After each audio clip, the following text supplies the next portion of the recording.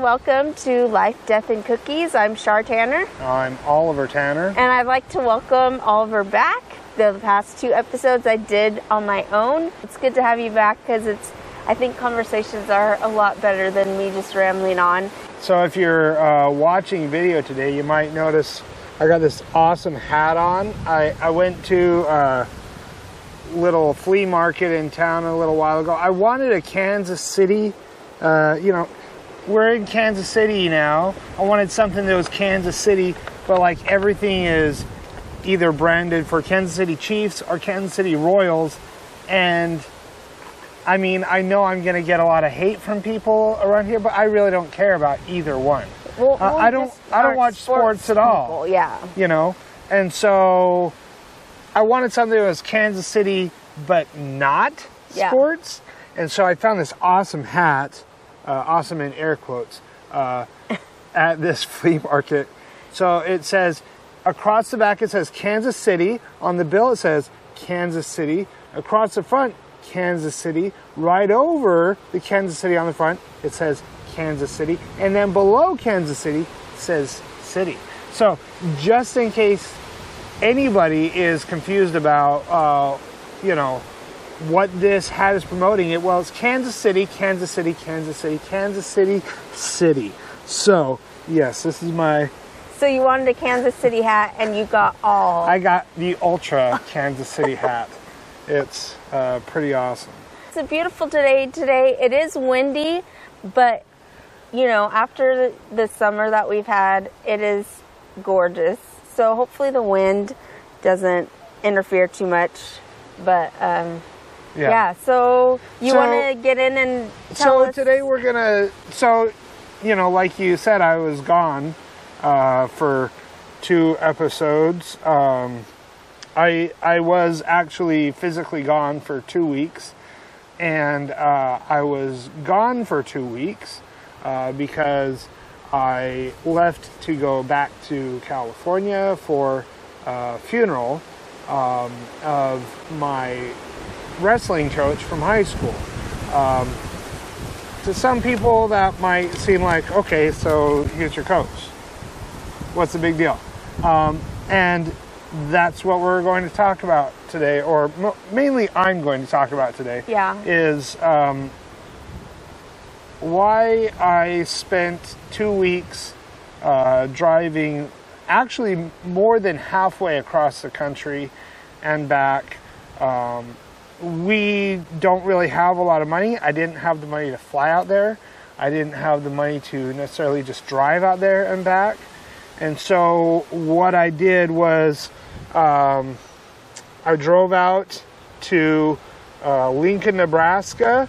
I stayed there and I did Uber Eats deliveries for like a day, to earn the money to pay for the trip thus far. I went on to Salt Lake City, stopped and worked, went to Reno, stopped and worked. The plan was to go to California, stop and work in the Sacramento area, but California has some, I guess, different laws, regulations, bunch of dumb nonsense. It's California. Yeah. I mean, California is dumb nonsense. The point is, I couldn't drive in California. I was not allowed to drive Uber Eats. I had 2 days that I was in California. One day just kind of getting there, getting checked into my hotel, and then the next day was the actual funeral, and so attending the funeral and then finishing up. I had a few things to do in California, a few places to visit, stuff like that. Yeah, and the hotel that I stayed in California, that was actually the only hotel I stayed in the whole trip. Every night I slept in the car. So it was an interesting trip. And so then, went back to Reno, worked again, drove to Salt Lake, worked some more, drove to Denver, worked some more, and eventually finally got home. So yeah, it was about 2 weeks. It was not really party time at all. I was, eating on a budget, traveling on a budget, sleeping in the car, and getting to know the showers at truck stops, which I had never used before until this trip. And I gotta say, some of those showers, pretty darn nice. I was really surprised. First time in my life I've ever actually used one of those rain showers where like the head was like set into the ceiling, and I was like, oh wow. I was like, dude, really? A truck stop? All right, whatever. So anyway, yeah, I think from now on we might just do all of our showers at truck stops. So my coach, my wrestling coach, was named he is still named Merlin Kolb, and I mean, so before we get into stories, I just got to say, what more awesome name for a wrestler could there be than Merlin? I mean, it's just magic. Yeah. You know what I'm saying? And so he was a wrestler when he was in high school. He wrestled. He played football. He wrestled, I think, at University of Pacific in California. It was shortly after he finished with college, I believe, that he came in. He coached at my high school, at Bear Creek High School in Stockton, California, and he was my wrestling coach. You know, apart from that, he went and he got a lot of experience working on oil rigs and stuff like that. And actually, he was a person who he got really good at that. Like, so good that people would come to him and ask him, hey, can you please come and help our guys out? He was a site supervisor. He did. And even when he died, so he died in a car accident on September 11th when he was out working, I believe, in Winnemucca, Nevada. So he was out on a job working. There was a car accident, and unfortunately he was killed. But apart from that, you know, there's a lot of stuff that I learned about him at his funeral. Apparently he was like enthralled with and absolutely loved fishing his whole life. Like, that was his real passion, was fishing. And so I was able to see kind of through Facebook, and you know, I lost contact with him after high school. Found him again on Facebook and kind of kept in contact with him through the years with that. And so I kind of saw through Facebook that process of him moving to Bodega Bay in California. He started, you know, he bought a fishing vessel. He went through all the hoops and jumps and everything, and he became an actual legal licensed captain. Okay. He had a boat, I believe it was called the Miss Anita, and there was one point where he ran fishing charters out of Bodega Bay, right? And there was one point that he received a commendation from the Coast Guard because his boat, something went wrong. I think they were taking on water, and they were kind of a bit of a ways out. And it was a really dangerous situation, and he managed to get his boat back in. He ran his boat aground and saved everybody on board. And so the Coast Guard gave him a commendation for that. You know, he sacrificed his boat, saved everybody on board. And then later on, he was able to get another boat that he called the Real Magic, which, you know, of course, with his name, is a perfect name. And I think that's why he chose the name, you know, because Captain Merlin, the Real Magic, you know, it's just perfect. He was a big influence in my life, even though I really only had close contact with him for 2 years during high school. And I talk about those 2 years in my first book, you know, I've written 3 memoirs, and actually it was also during this trip, the 3rd memoir went live on Amazon. Yay! Yeah. So, you know, I don't know, it wasn't like the best timing for me to be like, oh yeah, hey, all right, fantastic, my book just published.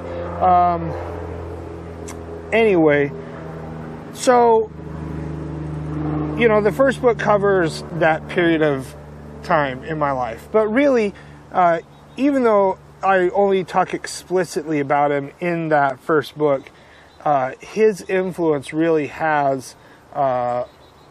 does last throughout the whole thing. Well, your life. Well, yeah, my whole life. You talked about the things you've learned from him. Yeah, and I'm going to talk about it today. Yes. And he was, you know, if I were to make a list of the top 10 most influential people in my life who have helped to shape and build me in positive ways, he would easily be in the top 10, and he'd probably be somewhere in the top 5. So, you know, just 2 years of high school, but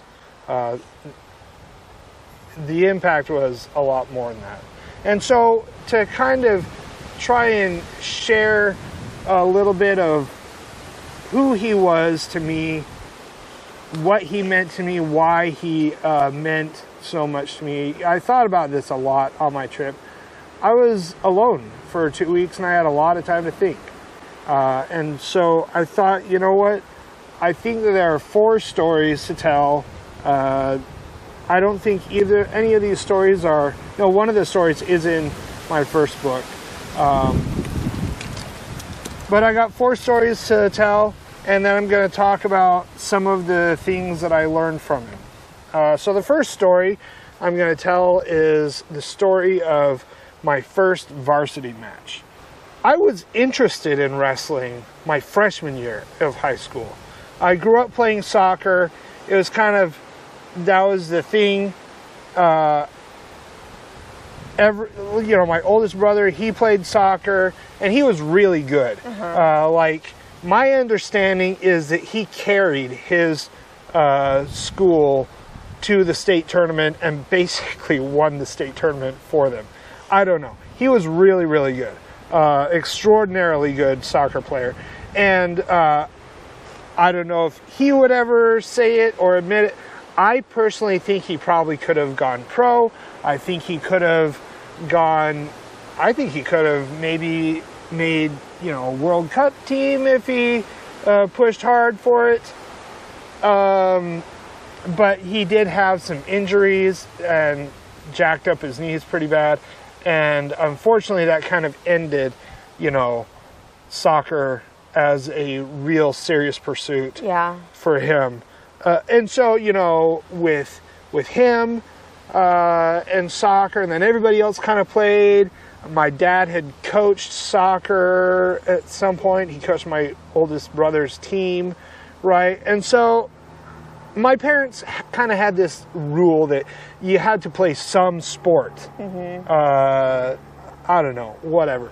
And so I played soccer those first 2 years, and I wanted to wrestle, but my parents wouldn't let me wrestle. And my parents were not what one might call supportive parents. In fact, so all I ever heard from my parents was that I was stupid, that I was worthless, that I was weak, that I was a little wuss, all of this kind of stuff. And anytime that I even tried to entertain the thought of wrestling, I was quickly laughed and mocked and teased down and told, you know, that I was too weak and too, you know, everything else. And it wasn't just my parents. It was other people in my family as well. Anyway. So, I mean, this isn't what you're talking about, so I don't even know this. What made you interested in wrestling then? I don't know what it was. I think part of it was I think part of it was trying to prove that I wasn't A wuss?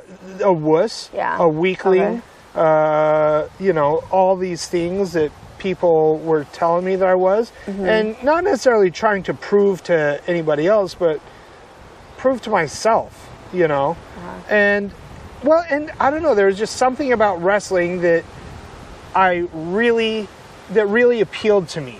I really liked the individual nature of it. I had never done an individual sport. Soccer is very much a team sport, and it helped the teams that I was on in high school. They sucked, okay? We never won anything. Anyway, I really wanted to get into wrestling. I had another friend in high school who was also kind of interested in wrestling. That might have helped as well. But anyway, I figured out my parents' game in high school. And so my junior year, I just didn't go try out for the soccer team. I was like, oh, okay. So you're not going to let me wrestle, but I'm doing soccer, so I'm doing your stupid, you have to play a sport requirement. So, you know, soccer is in the fall, wrestling is in the winter. And so I just didn't try out for the soccer team. So if I was going to do a sport, wrestling was it. And so my parents kind of begrudgingly relented. Anyway, we're getting caught in the weeds here. Let's get back on track. So first story is my first varsity match.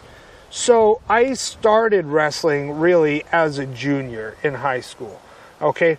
Now, everybody else on the team had started as a freshman. So I was 2 years behind everybody. I'm coming in, you know, older than most of the people on the team, and I don't really know anything. And so, you know, of course, the best I could hope for was a spot on the JV team. And the way that wrestling works is there's only one spot on the varsity team or the JV team per weight class. Oh. Okay. So you wrestle within the wrestling team. You wrestle for your spot on the team. Oh. So if you're going to be on the varsity team, you have to beat the varsity wrestler. If you want to be on the JV team, you have to beat whoever's in the JV spot. Otherwise, you're on the team, but you're not going to wrestle at a match. You're mainly a bitch warmer. Yeah.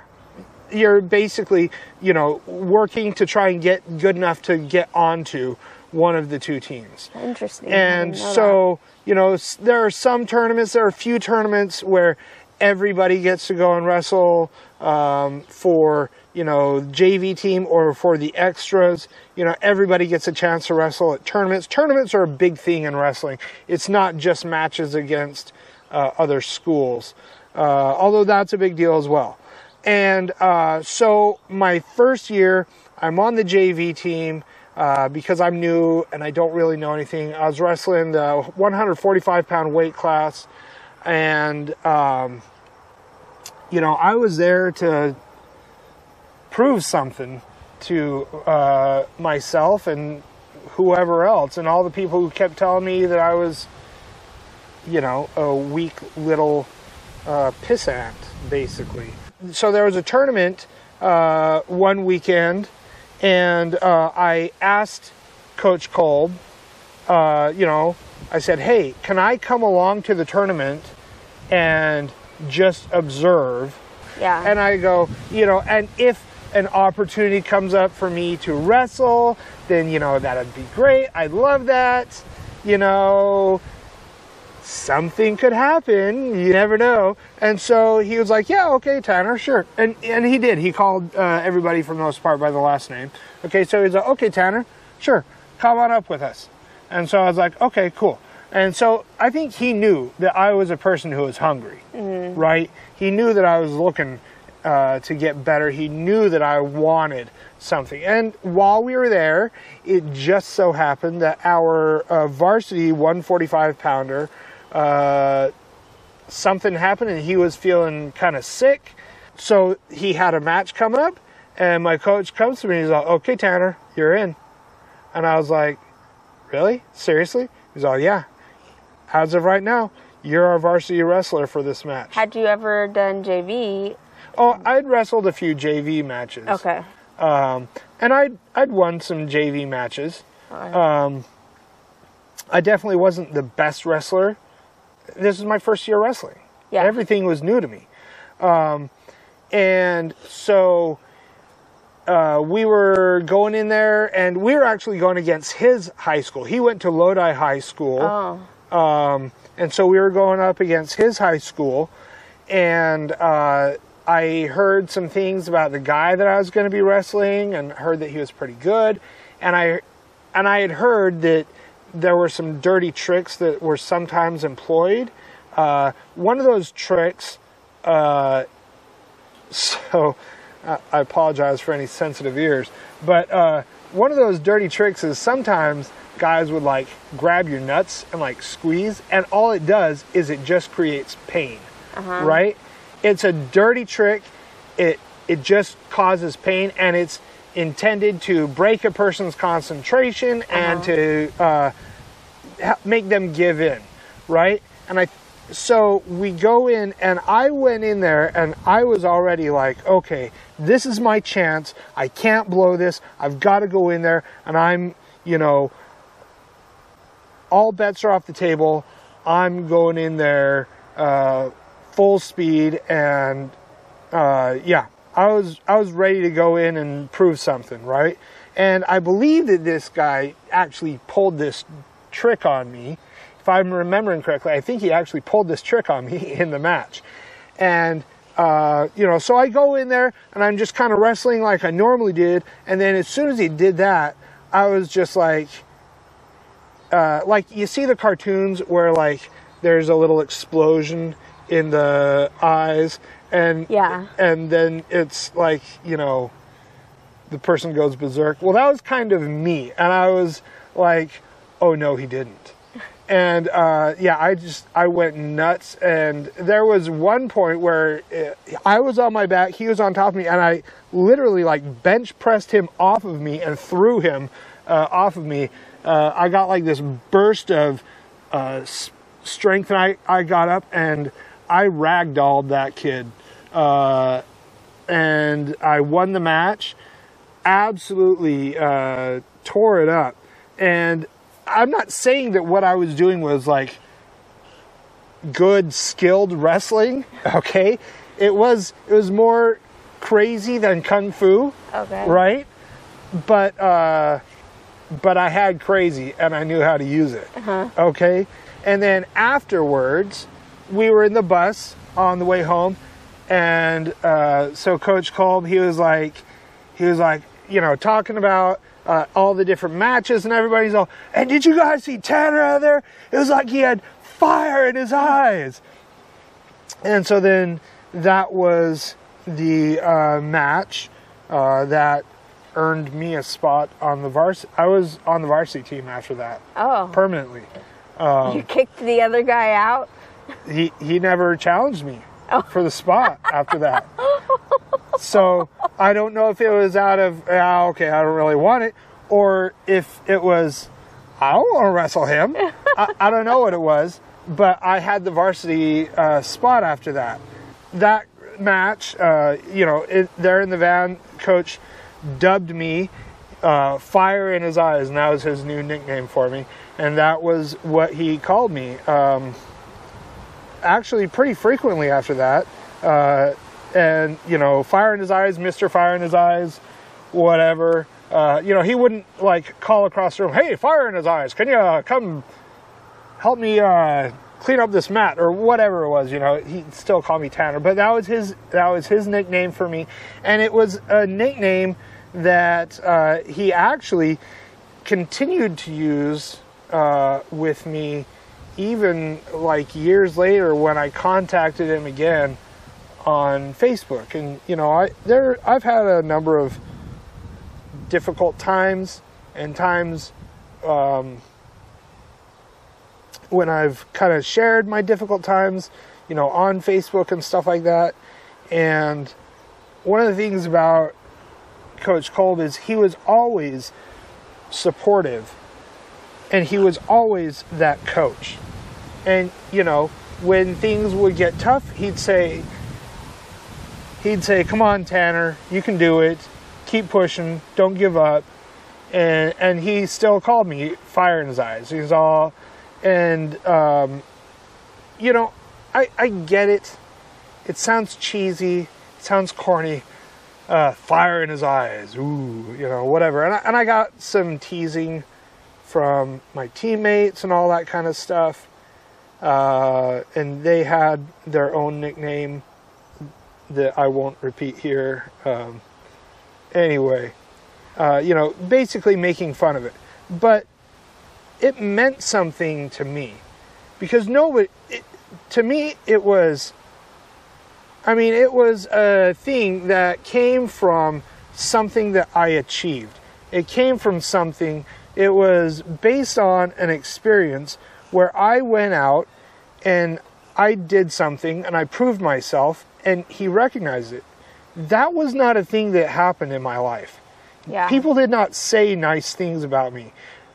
What I heard about me was that I was a wuss, that I was an idiot, that I could never do anything, that I was weak, and he was the person who saw something different, right?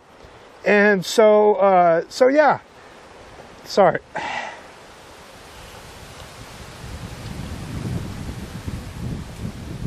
So it meant something to me.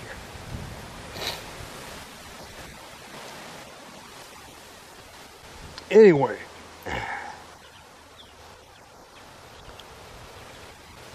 So let's move on to the second story. Sorry, I'm getting all...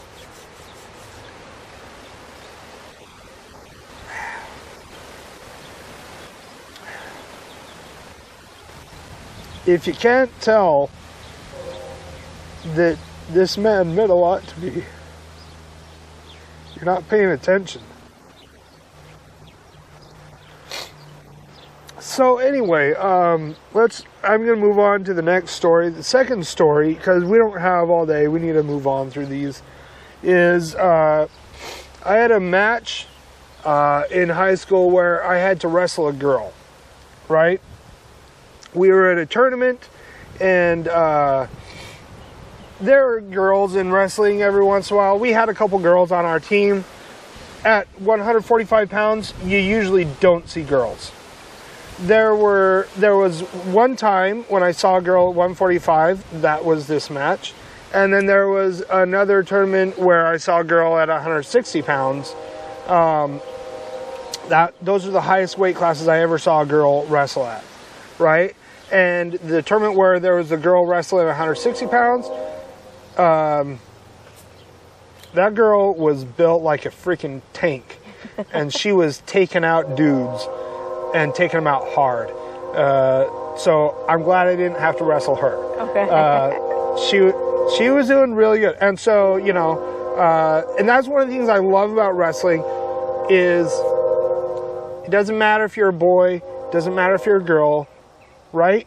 Nothing matters other than what you're going to do on the mat. It's, can you cut it? Can you do it? If so, prove it. And that's all there is to it. And at this tournament, this girl that I had to wrestle, she was beating guys.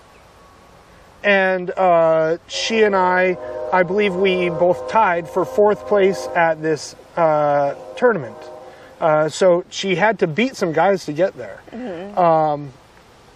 And so we're coming up on this, and of course, leading up to this match, everybody starts going, oh my gosh, Tanner, you're going to wrestle a girl. Oh my gosh, Tanner, you're going to wrestle a girl. You're going to wrestle a girl. And imagine the inappropriate comments that teenage boys are going to make. Yes, you're correct. And me going through this going, how do I wrestle a girl? I don't want to like grab her anywhere that I shouldn't be grabbing. And I just felt really weird and uncomfortable about it. And I'd never wrestled a girl. I'd never even held a girl's hand, okay? So getting that up close and personal with a girl was a little intimidating for me. And so my coach, he took me aside, and he said 2 things to motivate me. The first one is kind of a little tongue-in-cheek. He's all right, look, Tanner, here's the deal. If you lose to her, you know exactly what we're going to be talking about for the next 10 years, right? And I was like, okay, got it. Yes, I know. But the second thing was actually the more important thing. And he sat down with me. He's all right, Tanner, look, no double standards. She fought her way to get here, and she's been showing up and giving her best to beat guys. No double standards. You treat her just like you would treat any other wrestler, because that's how she's going to treat you. You just go in and forget that she's a girl, okay, and just wrestle. That's all you're here to do, just wrestle. And, you know, that no double standards. Treat everything the same. And so I did. I went in. I wrestled her. There were a couple of awkward moments in there. So we were kind of starting, I think it was the second period of the match. So wrestling matches are made up of 3 2-minute periods, okay? You wrestle for 2 minutes, the ref stops you, and then, you know, generally there's a flip of a coin, and whatever color comes up, that wrestler gets to choose either neutral, top, or bottom. And so bottom, you're on your hands, knees. Top, you're on top with your hand on their elbow and then the other hand on their belly button, right? And so I got to choose. I chose top, okay? And so I'm behind her with my hand, and what I tried to do is I tried to reach under, grab her wrist, and pull it under. So it's like a table with 3 legs, right? One leg falls down and the whole table tips, right? And I was trying to get her to tip forward and then use that momentum with her arm to pull her through and then roll her over onto her back so I could cinch it up and get the pin. So this girl happened to be very well endowed. And I tried reaching across and something got in the way of my hand. And I tried a couple times, and finally, I think like the 3rd or 4th time, I got her wrist and I completed the move. I wasn't trying to do anything, but look, things happen. It's a wrestling match, and you know, I just had the adrenaline pumping through my head. I'm just trying to win, you know. And of course, after the match, I got more of the inappropriate remarks and stuff like that from teammates. Whatever, they're teenage boys. Which doesn't make it okay. Okay, look, I know we live, but they are teenage boys, and they're gonna make it inappropriate remarks. Go hang around some teenage boys for a while, and when they're just hanging out, and you'll probably hear them. I did win the match. I beat her, but you know, it kind of taught me that whatever it is that you're approaching in life, whatever your opponent is, no double standards, right? If you're in some kind of a contest with somebody, whoever it is, if they're willing to step on that mat with you, and if they've earned their spot to be there, you show them respect, right? Yeah. And I have nothing but the deepest respect for everybody I wrestled, right? And you show them respect by giving everything you've got. Every time. You don't hold back. You don't make exceptions. And so I did. I held nothing back, and I went in and I won that match. So the third story in my career, my wrestling career, so to speak, I only earned 1 medal at a tournament. Nowhere near as many as some of my other teammates who had a lot more experience, a lot more skill. Like I said, I wasn't the most skilled wrestler, okay? I had a lot to learn. I really could have used those 2 other years. Yeah. But, you know, making varsity my first year, I can only imagine where I could have gone had I had those other 2 years. Yeah. we went to a tournament. This was my senior year, right? So I have 1 year of wrestling under my belt now. We go to a tournament. It's kind of towards the beginning of the season. And when you go to tournaments, your team still stay, you know, high schools come as teams. Yeah. Right? And a lot of times high schools will go, and sometimes they'll have like an extra wrestler or something like that. And some of these extra people, they kind of get grouped together to create another team that's not really, it's just made up of wrestlers from lots of different high schools. And they call it the all-star team. And the all-star team is kind of a misnomer. It's almost like making fun of the wrestlers, because the all-stars are typically not the all-stars. Yeah. It's, you know, kind of, oh yeah, you're on the all-star team. Hey, good job. And so I got put on the all-star team, and I was not very happy about it. But, you know, I wasn't going to go and mope. I was like, okay, you know what? Fine, you want to put me on the all-star team? Fine. Game on. Okay? And so I went out there, and I think my first match I won in like 20 seconds or something like that. I was just kind of pissed off, and you know, that fire in my eyes, whatever, you know. And I went, and I can't even remember what, I think I got him in what's called a Saturday Night Ride. I'm not going to describe it here. If you know what it is, it's a glorious move. Anyway, pinned that guy pretty quick. And then I went on to my next match. Next match I went in. This one was, you know, again, I was just there, and I was ready to destroy, and I was ready to fight. And this match, I had the guy in a 3/4 Nelson, and I was trying to cinch it in and pull him over to where, you know, you kind of get him. You don't understand what 3/4 Nelson is. Anyway, you got to twist him a little bit, get his back exposed, pin him. He was resisting a lot, and I was just kind of the mind, I was like, oh no, you're not. And by this time, I was wrestling, I don't remember if it was 150s or 162s, but I wasn't 145 anymore. I had actually gained a lot of muscle weight over the summer. I grew a lot in high school. I went from freshman year, 5 foot nothing, barely 100 pounds, to senior year, 6 feet tall, and you know, 160, 175 pounds. So I changed a lot in high school.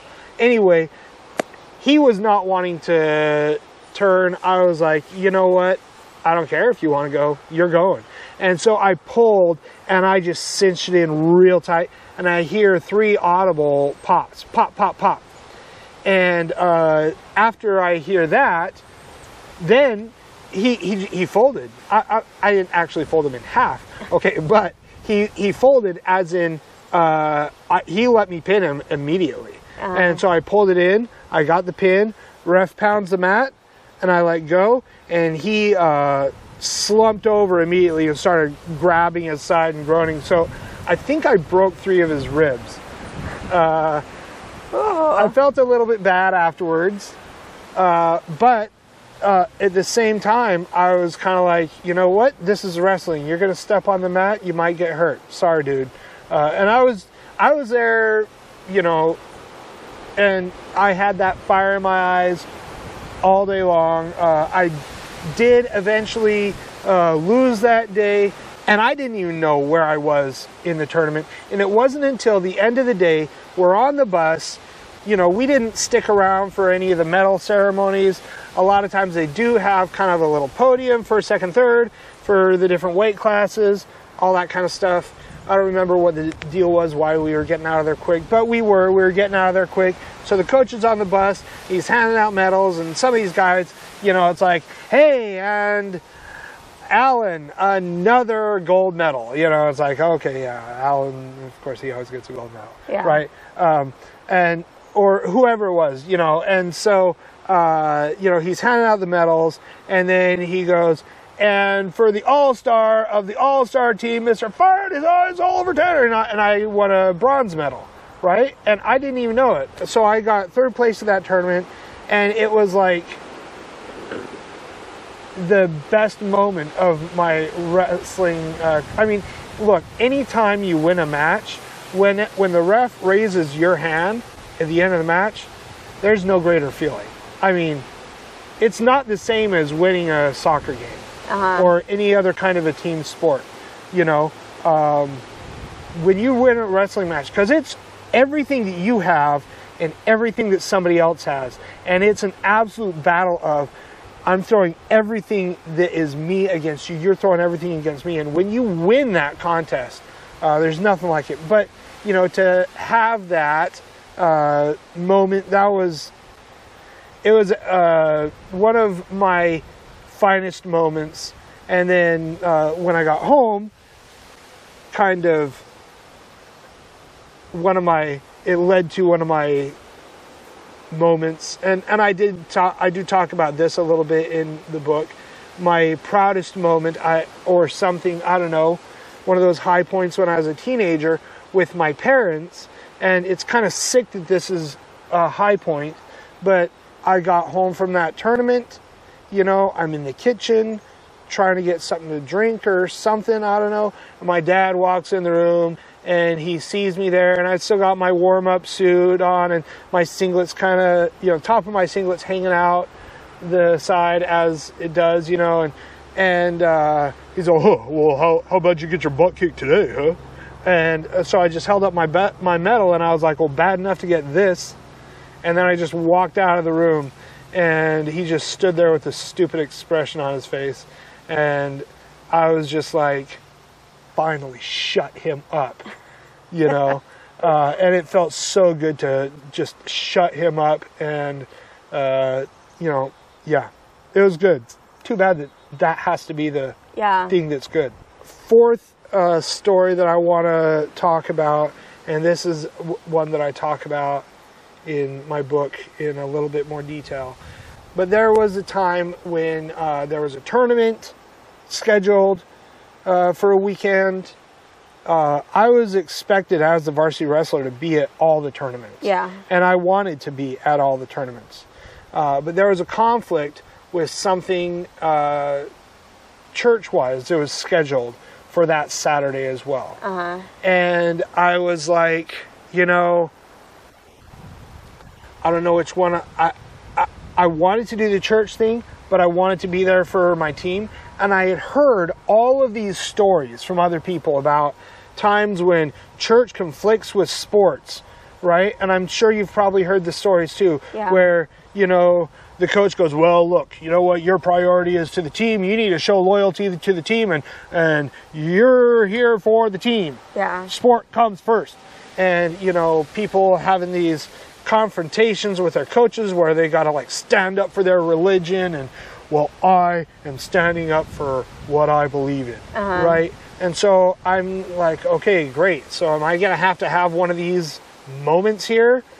And so I went, and it was after practice. I went to Coach Kolb, and I was like, hey, Coach, so there's a thing on Saturday.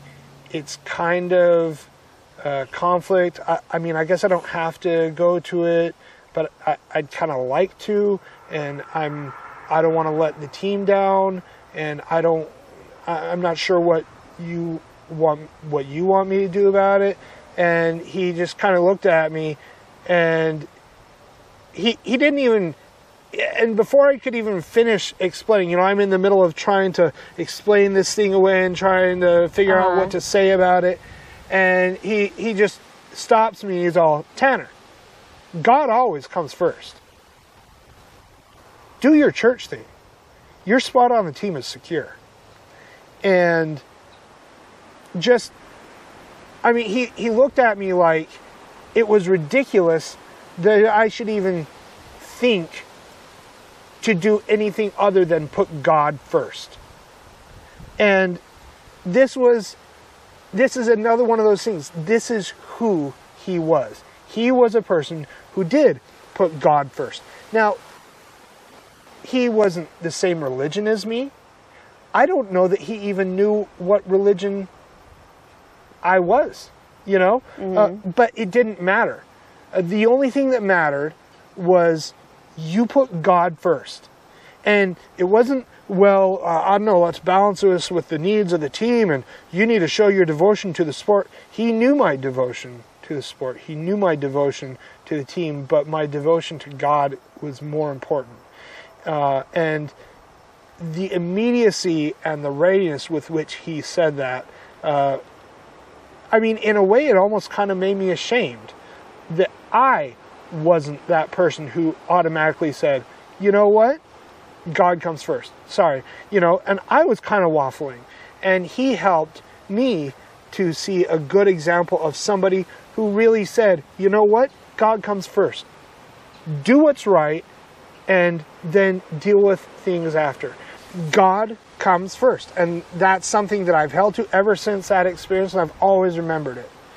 So, things that I learned from wrestling and from Coach Kolb specifically. Toughness is one of those main themes. One of those things about wrestling is we would get pushed to our limits and past our limits. You might think that you can't run anymore. You might think that you're tired. You might think, oh, I can't do anymore. I'm all worn out. And you're wrong. Okay? About 90% of the time, when you think you've hit your limit, you're wrong. Because, and this is kind of one of the things that I learned in wrestling, because we would get pushed up to that point where we're like, Coach, I'm dead, I can't do it anymore. And there was a phrase that we learned and that we used in practice, okay, when we would be asked to do things, you know, we're all dead. At the end of practice, after we've been giving 100% for 2 hours, we would cool down with things like 800 jumping jacks, 200 push-ups, 300 sit-ups. That's our cool down, right? And we would a lot of times do them together, and people would get tired, people would want to collapse, and what you do when you feel like you're going to collapse is he would yell at us, he'd kick our butts, and he'd say, no, you're not quitting, keep going. And your response is, I can do it, Coach. I can do it, Coach. You come to that limit, and then you go further. And then when you go further, then you realize, oh, that wasn't my limit. Oh, my limits are actually further than I thought they were. Oh, I can actually do more than I thought I could. It's the ability, toughness, the way I look at it, is the ability to take punishment, take pain, and go to your limit, and get up and keep going, and push past your limit, and keep expanding your limits, and the ability to keep going, and keep going, and keep going, no matter what. And yeah, they demanded everything from us, and we gave everything that we had to them. Coach Kolb, and I've been neglecting to talk about Coach Eckroth. So Larry Eckroth was the assistant coach, and Larry Eckroth was just as much a part of all of this as Coach Kolb. And I was able to see Coach Eckroth at the funeral, and it was only a moment, but it was enough, and it was really great to be able to see him, and I remain in contact with him on Facebook still. So another thing I learned from him, so kind of related to all that, pushing and being demanding of others while also being full of love for them. So my parents kicked my butt, but there wasn't love coming from my parents. There was denigration, there was mocking, there was insults, there was just belittling, and you're stupid, you're worthless, you're never going to achieve anything, you're never going to do anything, you're never going to be anything. This is what I got from my parents. Mm-hmm. My coach kicked my butt, but he believed in me.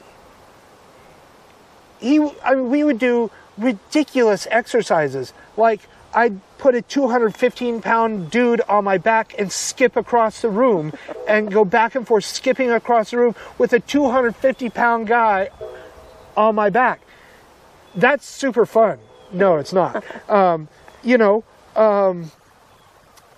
And they demand, like I said, they demanded everything to us, but they gave everything right back to us.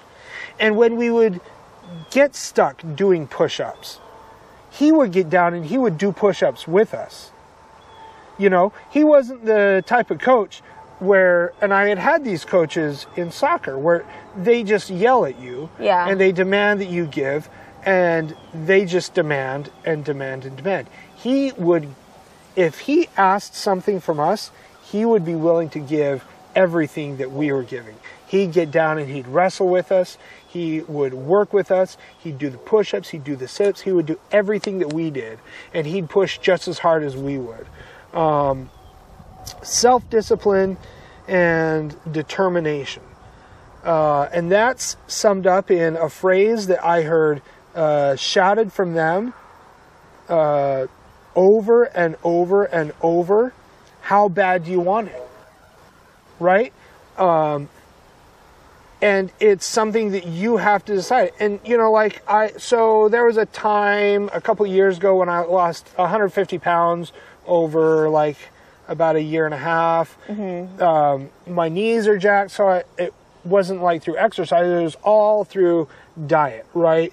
And I've had a lot of people ask me, well, how in the world did you lose 150 pounds? I mean, that's a lot of weight. The only answer really is I decided that I was going to do it. Yeah. I decided that I wanted it, and so I did it. And really, it comes down to that. It's that self-discipline. When you decide that you want something bad enough, then you'll do it. If you're not doing it, it's because you clearly don't want it enough.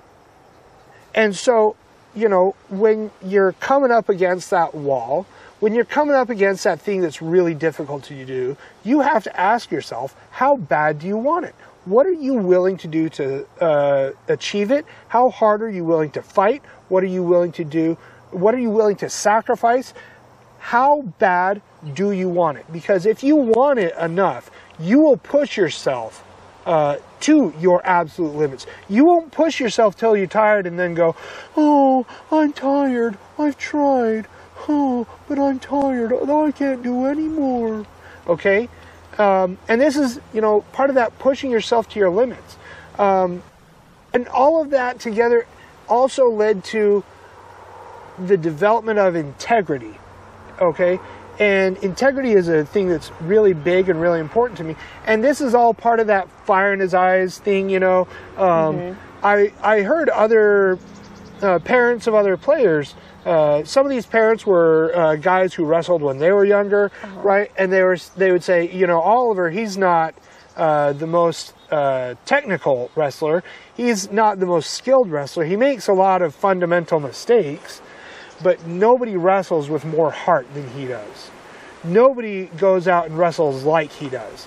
And it was that thing, you know, early on in my time wrestling, I would lose a match, and you sit down and you think about it. And losing a match can be devastating. Like, you don't even know.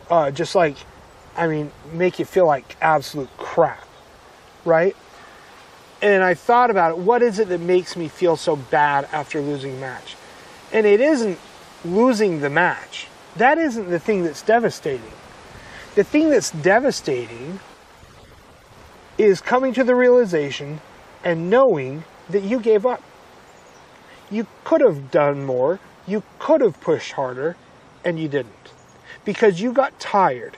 Because you were like, well, I tried. And you know, I'm a person, I don't like excuses, okay? And part of that is because an excuse, you know, I could give all kinds of excuses at the end of a match. I could go, oh, well, you know, it's just that, well, see, the thing was, but if I didn't give 100%, then I knew it. And the excuse was nothing but a bunch of bull crap that I was repeating just to try to make myself feel better. But at the end of the day, I still had to live with myself, and I knew when I didn't give 100%. And so the only remedy to help me live with myself after a match, the only remedy to help me to be okay with, you know, I wrestled guys who won state tournaments, way more skilled than I was. I wrestled guys who were far stronger than I was. There were some guys who, you know, a lot of wrestlers are short. They have a lot less bone mass, which means that in the weight range, they can pack on more muscle mass, right? Yeah. And some of these guys are short and stocky, and they're just bulging muscles everywhere, right? And I was, you know, senior year, I was 6 feet tall. That's tall for a wrestler. And so, you know, some guys that I wrestled were clearly stronger than I was. Some guys who I wrestled were clearly more skilled than I was. And I didn't win all my matches. And so how did I live with myself after a loss?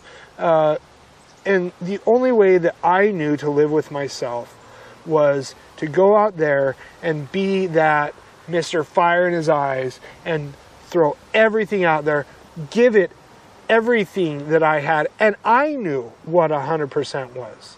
And I knew when I didn't give 100%. And that's why I didn't have the best record as far as wins, losses, all that stuff. But I am proud of my time wrestling. And I am proud of what I achieved as a wrestler, because my greatest opponent was myself, right?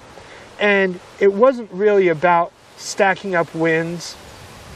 It was about going out there and giving 100% and proving something to myself, and beating this weakness that I had inside of me. And it was about that integrity. And so, you know, it kind of built that idea of integrity with me, where anything less than 100% isn't going to cut it.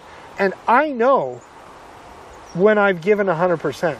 And if I don't give 100%, you know, if I'm not completely honest, if I'm not doing everything that I can, then I know it. And it's one thing to fail at a thing because it doesn't work out. It's another thing to fail at a thing because you gave up. In the latter of those two, you are the failure. Yeah. And so the only way to trump that is to make sure that you are not the failure. And so that was kind of, you know, never giving up, integrity, facing fear. You know, sometimes you're facing some dude who you're pretty sure is going to kick the crap out of you, right? And you just got to step forward and do it anyway. Yeah. And you just move forward, and that's all there is to it. Dealing with physical pain, we're going to get to that at the end, actually, when we do the cookies. So integrity without self-deception, putting God first. So actually, I am going to go, so we're pretty much at the end, but there is actually one more story that I did want to tell. It's in my book, in the first book, Blessed, available now on Amazon, as well as the second book, Cursed, and the third book, One, Blessed, Cursed, One.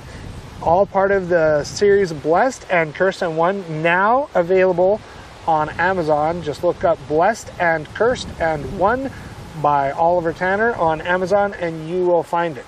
Yes. Anyway, so the last story, and this is in the book, is the story of there was a match where Coach Kolb almost had to call an ambulance for me. And we so in this match, I got in a position with the other wrestler where I couldn't get him on his back, he couldn't get me on my back. And when you get to that point, this happens sometimes in matches, And so the ref will call a stalemate, right? And he's saying, look, neither side is progressing, so he'll call a stalemate, he'll stop the match, and he'll have you both go back to the center of the mat, neutral position, both of you standing, facing each other, okay? And so the ref called a stalemate, and we went to the center. But the thing was, while I wasn't able to turn him, and I wasn't allowing him to turn me, the other thing that was going on was the position that we were in, he was actually cutting off all of my air and restricting blood flow. And so we got up. I was staggering and kind of stumbling and clearly not quite 100% there. I remember everything was kind of moving around. I could kind of see in front of my feet, and I managed to get to the center, and I put my my foot on the line there, and I'm just, I'm kind of wobbling around. I got my hands in front of me like I'm going to wrestle, and so Coach Kolb, he comes to me, and he grabs me by the shoulders, and he looks me in the face, and he's all, okay, Tanner, we're going to wrestle on the count of 3, right? And he's trying to hype me up, saying, all right, come on, center yourself, let's go. And he goes, 3, 2, 1, let's go. And then he lets go of me, and I kept wobbling, and I started falling over. And so he grabs me, and he kind of picks me up, and he's all, okay, Tanner, we're going to wrestle on 3. 3, 2, 1. And then I think he did that 3 times. And then I still wasn't improving. And he was like, you can't wrestle anymore. And so that was my one and only match I ever had to forfeit. And then he and somebody else kind of helped me, mostly dragged me off the mat and laid me on. So we had a warm-up mat on the side, right? And so they laid me on the warm-up mat. And I remember laying there, and I could kind of see the ceiling, and there's like the beams and the lights in the gym, and everything is like kind of swirling lights, and can't really hear much of anything. And I see the coach's wife's face poke in over my field of view, and there's the girl who's kind of the trainer of the team. I don't remember what. She would help us to like tape up hands and feet and stuff like that. So she came over and she was helping out. And then I see a couple of other faces poke in around me of moms of other players on the team. So my parents only went to 2 matches my whole time wrestling. And this was one of them. I did not see my mother's face. I saw other people's mothers' faces. Yeah. Right? And I didn't know what was going on. And then I hear somebody say, oh my gosh, he's turning blue.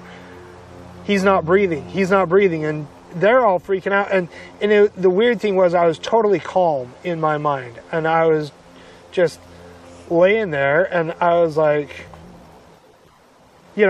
most of the time I was like, you idiot. What did you do? I don't even know what's going on, but what did you get yourself into this time? And why didn't you just, whatever. And I'm playing through, and I had this weird calm and this weird, almost delusional rationality, if that makes any sense, as I'm laying there. And then somebody says he's not breathing, and I thought about it for a minute, and I was like, you know what? I'm not breathing. Like, it was almost like this realization, like, oh, hey, you're supposed to breathe. Did you know that? Did you know that breathing is good? Well, I guess I could breathe. And so I told myself to breathe, and I started breathing. Coach Kolb was actually just heading to the phone to call an ambulance for me. And, I don't know, maybe this story is kind of straying a little bit, but it was, in that moment, it was his wife who I heard speaking. It was his wife that kind of called me back, right? But it was Coach Kolb, and it was his wife. When I was there, I was in a bad position, not breathing, turning blue, who knows where that could have gone if I hadn't had the presence of mind to tell myself, oh, hey, moron, you're supposed to breathe here. Remember that? So that could have been, and my parents didn't care, and my parents weren't going to do anything, but my coach was there. And, you know, it's just another one of those things about, you know, I don't know, just that relationship with him. Another representation. Yeah. For cookies for this week, I wanted to make something that would help to illustrate some of the things that I learned from him. I think we've done my habanero chocolate chip cookies on here, right? So I decided this time, you know what? That isn't my limit. Let's push past the limits. Let's see how far we can push this thing. And so I made Carolina Reaper cookies. So we bought some Carolina Reapers. I made cookies with them. And we, when we do our habanero chocolate chip cookies, we have a process whereby we bring the heat down, right? And I did that with the Carolina Reaper cookies, most of them. There was a little bit of dough that I set aside, and I did one Carolina Reaper just for, so it's actually one whole Carolina Reaper in for three cookies. Oh my God. So these ones are going to be like full strength. Yeah. So I posted a picture on Facebook and somebody commented flamethrower cookies. That's pretty much what I'm expecting. Okay. And so we're gonna eat these cookies, and I'm gonna talk a little bit about the thing that I skipped over, which is dealing with physical pain, what I learned from Coach Kolb. And I did this for two reasons. One, to illustrate that lesson that I learned from him, and two, because I think he'd think it was hilarious. He'd probably get a kick out of it. I don't know if he'd ever try it, but I think if we could, if we had the opportunity to sit with him and share it with him, I think that he would try it. And I will actually, before we do that, I do want to comment. One of the things that was difficult for me over the past couple weeks, and difficult when he died, was, you know, we talked a little while ago about regrets, living without regrets. And the fact of the matter is, I do have a really big regret connected to him. And it was, so last year, a year ago actually, we went back to California, and we went to try to something with my dad before he died. Okay, we've talked about that before. Well, while we were there, we talked about, oh, we should go to Bodega Bay and try to, you know, I know that he would have loved to have me come and fish with him on his boat. And I wanted to go. I really wanted to go so bad. I wanted to go see him again. I wanted to go spend some time with him. I wanted to talk to him. I wanted you to be able to meet him because of how important he is and has been for me. And I wanted you to know this person who is so important to me. And we didn't do it. And we didn't do it because, you know, we were like, oh no, that's too much money. Because I didn't want to go and ask him to let me go fish on his boat for free when this is his living, you know. And I wanted to go at a time when I felt like I had achieved something, when I had done something with my life, when I could go to him and I could say, I took the lessons you taught me and I did something good with them. I didn't really feel like I could go and do that. I mean, so many things that I've done have just turned to absolute failure over the years. And I wanted to go, and I wanted him to be proud of what I had accomplished, you know, and what I'd done. And, you know, I know he would have been, you know, even if we had just visited him, I really deeply regret not going and saying whatever. And at the time, I was like, nah, we'll come back to California some other time, and I'll do it then. I just need to get some things together in my life. We had been talking about this podcast. We had some other ideas. I was like, no, when those things pan out, then I'll go back to California and we'll have that fishing trip. And it never happened. And I wish more than anything that I could go back and do that fishing trip with him.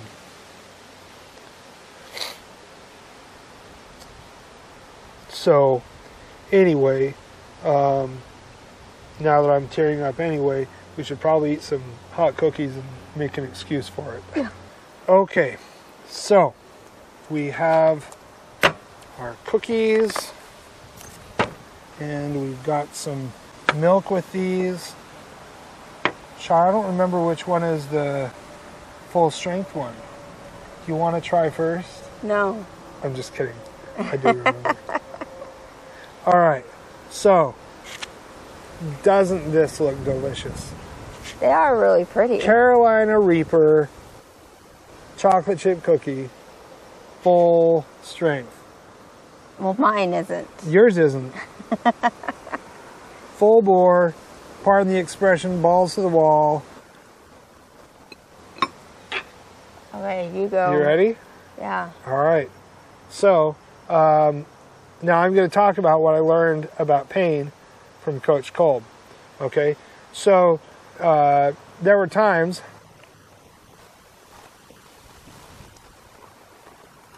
when, in the middle of a wrestling match, that's really good. When you would have people doing all kinds of things that would cause you pain. You'd be sitting there, somebody's trying to rip off your head, wrench your arm off, whatever. And you can get caught up in the pain and go, oh my gosh, oh my gosh, oh my gosh. Whew. That's hot. And you can get caught up in the pain and freak out and panic. And have a little sip. I tried this earlier. This one's a lot spicier. And you can freak out and you can panic and you can do all sorts of things, right? And you're gonna lose your focus and you're gonna lose, right? Or you can, if you concentrate, you can actually separate yourself from the pain. And this is one thing that we talked about a lot, is that pain is all in your mind. Okay, and if you want, you can separate. And I remember times when I was sitting there, somebody's trying to rip off my arm,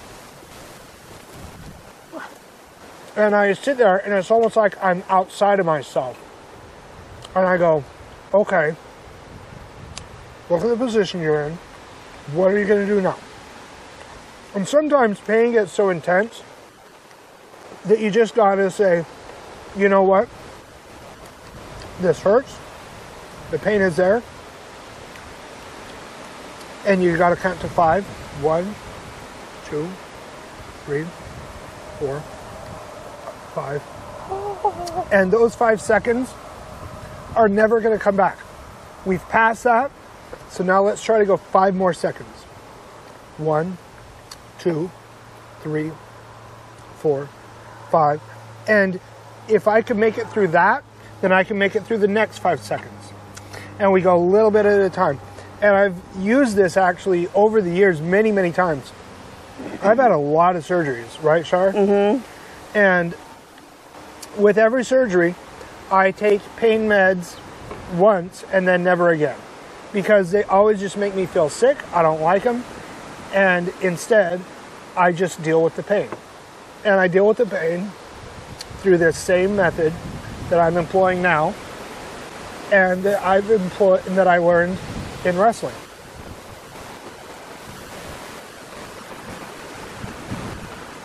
Look, this burns. Okay, I feel this. Okay, I do. I feel all the pain in my mouth. I mean, they're freaking Carolina Reapers. Those aren't cherry chips, guys. And this is full strength, okay? I feel all of it, but I can control how I react. And I control what I do. I don't have to freak out, run around like an idiot, or go, oh my gosh, it's so on, I can't stand it, oh my gosh, what am I going to do? Right? You could do that. That's how I'm feeling right now. If you choose it. Or you can say, oh, I choose not to do that. I feel it, but I am the master of myself. This cookie doesn't control me. The pain doesn't control me. I control me. And when you can do that, are you sweating? sometimes emotional pain is a little bit more difficult. Psychological things can be a little bit more difficult. But physical pain, if you can handle that, there's a lot that you can handle. You just ate that whole thing. And then you can enjoy a whole cookie. Yeah. I did just eat that whole thing. And it actually is a really good cookie. Yes, it is. I'm surprised because at home when I tried it, I could only have a bite. I'm surprised I went that far. It's in my throat now. And look, so my mouth is burning, my lips are burning. Okay. I should give you a kiss right now. No. I don't think I'm going to kiss you for a day. That's harsh. Anyway, look. My mouth is probably going to be burning for a while. My mouth is on fire, okay? I'm not sweating right now. I'm actually really surprised by that. Well, it's chilly out here. I'm surprised that I don't have a couple tears come out, because sometimes if things do get hot enough, sometimes you can't stop that reaction. It's going to burn for a while. It may well burn when it comes out later, okay? And whether this burns for the next hour, whether it burns later coming out, whatever the case may be, I am the master of myself. And I don't have to freak out. And I can handle the pain because I know how. And whatever pain it is that you have, you can handle that too. You can master that too. You don't have to freak out just because there's pain. And, you know, it's just another one of those lessons of self-mastery, self-control. Never would have learned it if I hadn't wrestled. So... You didn't even drink hardly any of your milk. No, well, I had a couple sips. Milk is good. Yum. It's burning down here, my esophagus, or whatever. Just count to 5. 1, 2, 3, 4, 5. And you never have to go back to that. And if you could get through that, then you can get through the next 5 seconds. And if you can get through that, then you can get through the next 5 seconds after that. And sometimes in life, you just got to break it down like that, you know? And that's just the way that it has to be. This is how I learned, and this is how I deal with pain. Another thing that I learned from Coach Kolb. So anyway, thank you guys for joining us. I don't know if I would say I hope you enjoyed this episode, because I don't know if this was kind of enjoyable. I don't know, maybe it was for you. I hope you